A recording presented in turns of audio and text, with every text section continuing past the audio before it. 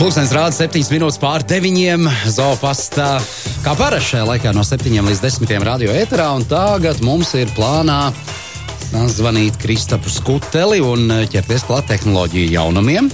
Tehnoloģijas vispār ir aktuāls šajā laikā. To arī pati labi zini. Jā, ļoti labi zinu, jo tāpēc, ka es izlasīju vienu ziņu, kā Apple ir atcēls 12. iPhone iznākšanas datumu, un savukārt izlasīja, ka būs tūlīt pieejams, tāds budžeta klases. Par to mēs jautāsim Kristapam. Kristap, čau! Labrīt. Cik tev ir jau laiki tai tavai slavenajai bildei ar to mazo lellītu rokā un meitiņu fonā? Visi. Tā bildi, man liekas, viņa kļūs par tādu pasaules bildi. Klausies, man liekas, ka tev tur ļoti daudz cilvēki šajā bildē ir kaut kā patiesumu saskatījuši. 287 plus vēl tur daži, jā. Vai nē, Kristap, ir tā laba sajūta, vai ne? Tu jau varētu sākt kļūt par influenceri. Ko? Jā, tu varētu pamācīties. Ar puķiem var runāties, kā jau mēs iepriekšējā pieslēgumā noskaidrojām. Vispār, kas jauns? Vai bet kaut ko par iPhone'iem stāstīja, gribētos jau tomēr no tevis dzirdēt. Tā uzreiz šeit tāda ticamāka. Jā, vai nav 1. aprīļa joks, ka tas 12. iPhones tiek atlikt viņa pieteikšana plašākai sabiedrībai?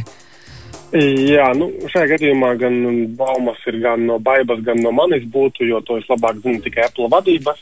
Bet es arī esmu lasījis tādas baumas, ka visdrīzāk atliksies šo te jauno telefonu izlaišana, bet oficiāli mokas neviens par to nav runājis īstenībā. Baumo gan noteikti, tas būtu tikai loģiski. Bet par to lētu iPhone, par to SE2. Par to lētu iPhone baumo jau vismaz pēdējos 3-4 gadus, un tam būtu bijis, ja var ticēt baumām, jāiznāk kaut kas tagad pavasarī. 22. aprīlī.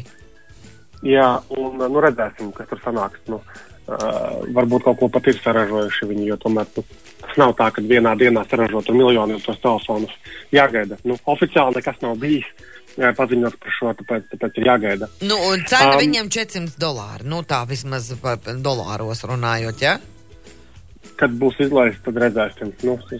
Maz jēgas baumas. Kristaps, tev visu laiku bremzē. Tu tā kā, es aizskrēju kaut kur laikam pa priekšu, bet... Es gatavojos šai rubrikai. Es iegāju rubrikā tehnoloģijas un internets. Labi, tad stāst, ko tu zini. Jā. Tiešām zini, Kāmen baznīcā? Kāmen baznīcā es zinu to, ka šorīt, burtiski pirms šī radio, es nopirku jaunu datorspēli. Datorspēle saucās The Longing. Un tā spēles būtība ir tāda, ka tu esi kādam mītiskam karalim kalps. Spēle ilgst 400 dienas. Tu nevari neko pātrināt, un karalis šī 400 dienas guļ, un tev ir jāgaida, kad viņš pamodīsies. Un tu principā tāds melns, skumjš, knariņš, klīsti pa pazemes alām, vienkārši gaidi. Tas nozīmē, ka es šodien sāku spēlēt. Kristap, par tevi viss labi. Spēle ir nopietna, un mēs varēsim parunāt, vai sagaidīt to karaļa. Pastāst kaut ko, ko tas nabatiņš, ko tas knariņš labi klīst pa ālām, viņam tur vismaz ir kaut kas, ko darīt, viņš kaut kā tas lādīts var vaļā, ko viņš tur dara. Protams, viņš var lēnītēm klīst pa tām tumšajām malu labirintiem, meklēt no zemes kaut kādus sūdiņus pacelt, vākt kaut kādus tur, man liekas, šos rupučus rāpojušus, viņš var zīmēt. Viņš var lasīt grāmatas, viņš var gulēt galu galā. Lūk, tā ka, krīzes laikam ideāli datorspēle, manuprāt. Klausies, šitas pagaidām man ierindojās pirmajā vietā, jo man likās, ka manai meitai 7. klasē literatūrā, kā ieteicamo literatūru ieteica skolotāji izlasīt Nāves ēnā, bet šitas tagad ierindojas pirmajā vietā. Klīst pa pazemi 400 dienas un vākt rupučus. Viņas jau kārtībā rupučiem. Sistu, ne? Būtiski tikko arī kursorā raksts publicēts, tika 9 par šo spēli var uzmest aci, tur tas ķiņķēs, viņš ir labi redzams. Tā spēlē pat traileris, jeb kaceklis ir 4 stundas garš. Un tad mēs uzreiz saprotam, par ko ir runa. Lūk, bet ja nopietnāk... Es drīkst pajautāt, cik tāda maksā tāda spēle? 14,99 eiro. Šitā nav baigi dārgi. Bet tas stāsts ir par to, vai tu vari izturēt tās 400 dienas to spēli darbinot, jo, ja tu, piemēram, vienu dienu neiedarbini, tad tev pa dienu pagarinās tā spēle, ja? Kaut kā tā es saprotu. Es vēl nepaspēju pieslēgt, bet es pieņemu, ka tev jābūt tajā spēlē gan jau, ka taču... Paklausies, un tad 400. dienā tad tev parādās tas karalis, kāds viņš izskatās, un viņš pasaka, kā viņu sauc, ja? Sagaidīsim. Pēc 400 dienām parunāsim. Tur parādās, un saka, tāds košās biksēs un dzeltenā žaketē, un saka, man Aivars sauc. Tad arī redzēsim. Jā, mazliet vēl par nopietnām lietām. Es tev arī pagājušās pāris reizēs stāstīju, ka mēs esam apkopoši informāciju par ēdienu un pārtikas piegādes servisiem, kas ir Latvijā tagad pieejami un super aktuāli. Un man liekas, ka tagad ēdienu piegādes biznesā mēģina ielīgt katrs vispār, kas vien var. Būtiski vakar, man liekas, lasīju, kad arī Lulu pizza sāk piegādāt ne tikai pizzas, bet arī ēdienu un saimniecības preces. Jā, Lulu bode laikam saucās, ja? Jā, kaut kas tāds bija. Tad izrādās ir tāds vēl portāls kā novadagarsa.lv, kurā ir apkopota informācija par vietējiem pārtikas ražotājiem, kuriem tostarp arī daudziem ir pieejama piegāde. Un tas ir svarīgs tiem visiem daudziem cilvēkiem, kas dzīvo ārpus Rīgas. Jo, palēnām visi koncentrējas, līdz šim es domāju vairāk, ko tur Rīgā var piegādāt, bet taču daudz cilvēku dzīvo arī ārpus, un tajā novada garšā ir arī karte, kurā var paskatīties, kas tur Ludzā, piemēram, ko var piegādāt, tur bija 2 punkti, vēl kaut kādās citās pilsētās, un tā ir laba vieta, kur tieši atbalstīt arī tieši vietējos pārtikas ražotājus. Bulku cepējus, gaļas kaut kādus apstrādātājus, viss, ko var iedomāties, ir tie novada garša LV. Manuprāt, ļoti labs apkopojums, kam ir vērts pievērst arī uzmanību. Vēl par apkopojumiem runājot, es skatos, ka mums bija tāds arī raksts par apkopojums videokonferenču rīkiem. Un kā viens no populārākajiem tiem rīkiem ir Zoom. Tad amerikāņu tāds veidotas risinājums, kuram jau senos laikos bija problēmas ar drošību, ka viņi visādas par nešpatnības mēģina instalēt arī datorā līdz pat tam, ka varēja dators ieslēgt webkameru, tad, kad nav tas videokonferences, un principā uz mazliet skatīties uz tevi, kad nevajag skatīties uz tevi.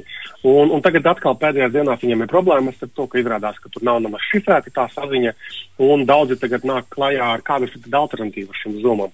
Jo nenoliedzami tas Zoom risinājums ir ļoti populārs, viņš ir vienkārši saprotams un viss tur labi darbojas, bet daudziem noteikti negribēsies kaut kādus drošības riskus. Tāpēc atkal mums ir apkopojums tajā pašā kursorā ar daudziem citiem noderīgiem videokonferenču rīkiem, katrs var izvēlēties sev, teiksim, atbilstošāko un labāko. Vēl, protams, ka tā kā mēs zinām, ka arvien vairāk, teiksim, uzņēmumu sāk e-komercijas pakalpojumus piedāvāt, tā pašas tur iespēja iegādāties online un piegādāt arī attālināti. Un arī bankas ir sākas ievizējušās. Piemēram, Luminors, SEB izrādās ir arī sagatavojuši tātad pakalpojumu, piedāvājumu, kas ļauj ieintegrēt maksāšanu tavā mājaslapā, piemēram, tu tirgot, tur desas vai bulciņas vai kaut ko citu, un lai klienti varētu tavā mājaslapā pirkt ar kartēm, ar bankas pārskaitījumiem, tātad gan Luminoram, gan SEB bankai tagad ir krietni ērtāki, krietni plašākas funkcionalitātes šeit risinājumi, un kas nemaksā varbūt vairāk arī pat miljonu, kā kādos agrākos laikos. Un starp citu, 10. Luminora Facebook lapā es moderēšu diskusiju, kurā mēs runāsim tieši par to, kā tas darbojas, kādi ir ieguvumi, tur būs gan e-komersants viens, gan DPD, piegādātājs tiem, kam interesanti, var arī paklausīties un paskatīties. Jo tas viss ir, atkal ļoti aktuāli. Jā.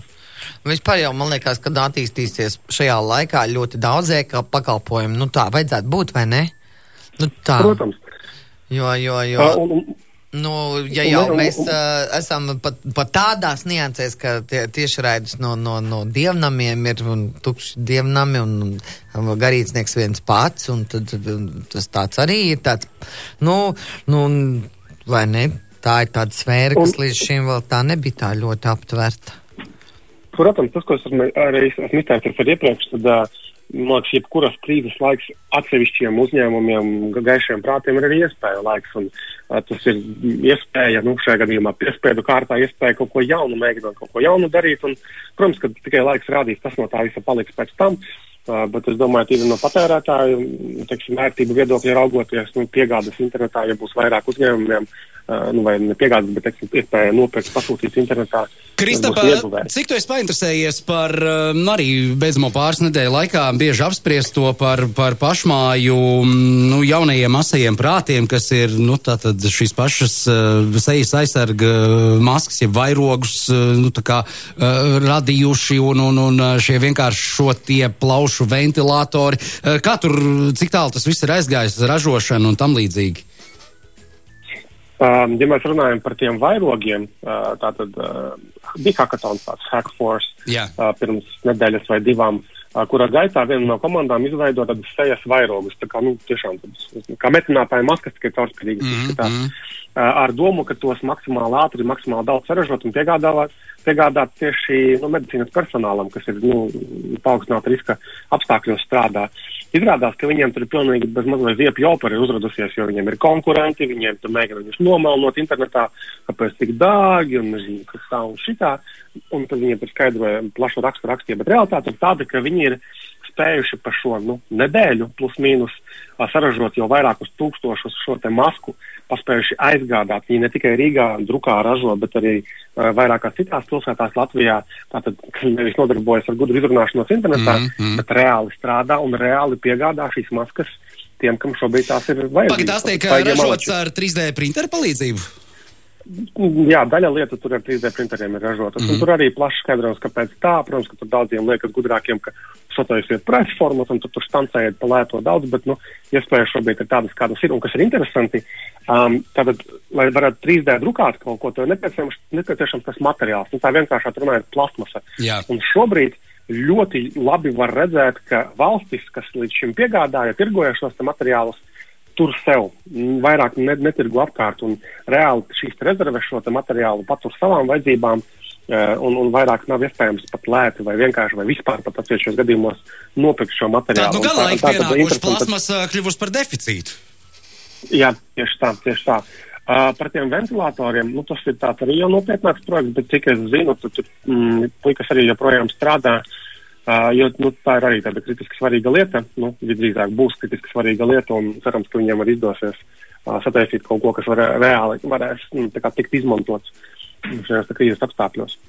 Lūk, tātad ir tāds NIC domēnu reģistrētors Latvijā, pie kura var pieteikt LV domēnus, un viņi arī ir atsūtījuši relīzi nedēļas sākumā, ka martā pēkšņi ļoti daudz pieaudzis reģistrēto domēnu vārdu skaits, kad par 30% vairāk nekā gadu iepriekš. Tātad tas, ko mēs runājām raidījuma pašā sākumā, ka arvien vairāk uzņēmumi taisa internetveikalus vai e-komerciet kaut kādas sadaļas, tad visi pērk tos domēnus arvien vairāk.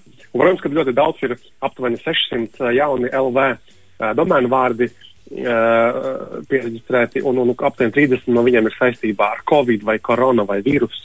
Bet to es jau patiesībā jau pirmajās dienās, kopš mums iestājās tā ārkārtējās situācijas, jo paskatījos un pamēģināju pierezervēt, dažas visi jau bija aizņemti tādi visi tiešākie. Ko cilvēki ar viņiem iesāks? Redzēsim, noteikti būs arī krāpnieki visādi, kas mēģinās tirgot kaut kādus tur koroļu brīnumus pret šo slimību. Tā kā esam uzmanīgi. Tās pašas maskas arī, kuras vairāk nodara kā dekoratīvs elements, nevis aizsargā no Covid-19. Un, tā tēma ir diezgan nopietni jau papētīta, un tur katram vajadzētu iedziļināties, pirms tu varbūt tiešām pēc ar domu, ka tā tev pasargās. Jo saprotu, ka tas vīrus ir dikti maziņš, un tur nav tik vienkārši. Zinot, cik cilvēki ir naivi, izturās pret visādām kapsulām, kuras sola tev notievēt, un es vēl joprojām iedomāju šajā krīzes laikā saņēmu jautājumus, vai tiešām šīs kapsulas palīdz regulēt svaru. Īstenībā, man liekas, cilvēkiem kritiskā domāšana attiecībā pret medikamentiem ir ļoti, ļoti tāda vēl zema. Bet labi, vispār, Kristap, gribam tev pateikt paldies. Jā. Un sazinamies. Ja vajadzēs, mēs tev sazināsimies ar tevi pat biežāk nekā tajā tehnoloģiju ceturtdienā, jo redz, cik daudz tev bija ko teikt patiesībā. Man ir vēl borta palicis daudz, kas visu mēs esam kursorā rakstījuši, tur ir ļoti daudz interesantu lietu par muzeju virtuālajām tūrēm, par grāmatām, ko var tagad internetā lasīt. Šis ir labs. Klau, vispār īstenībā sarunājam, ka mēs sazvanamies vēl kādu dienu bez tās ceturtdienas, labi? Mums tājat vairāk brīva laika, Kristap. Jā, mums labas ziņas vajag vairāk nekā. Aizpildīsim, kur kādreiz citkārt bija daudz reklāmas, tur mums tā Kristaps pastāstīs par interesanto, to starp muzejiem un grāmatām. Paldies, Kristap, tā! Tā.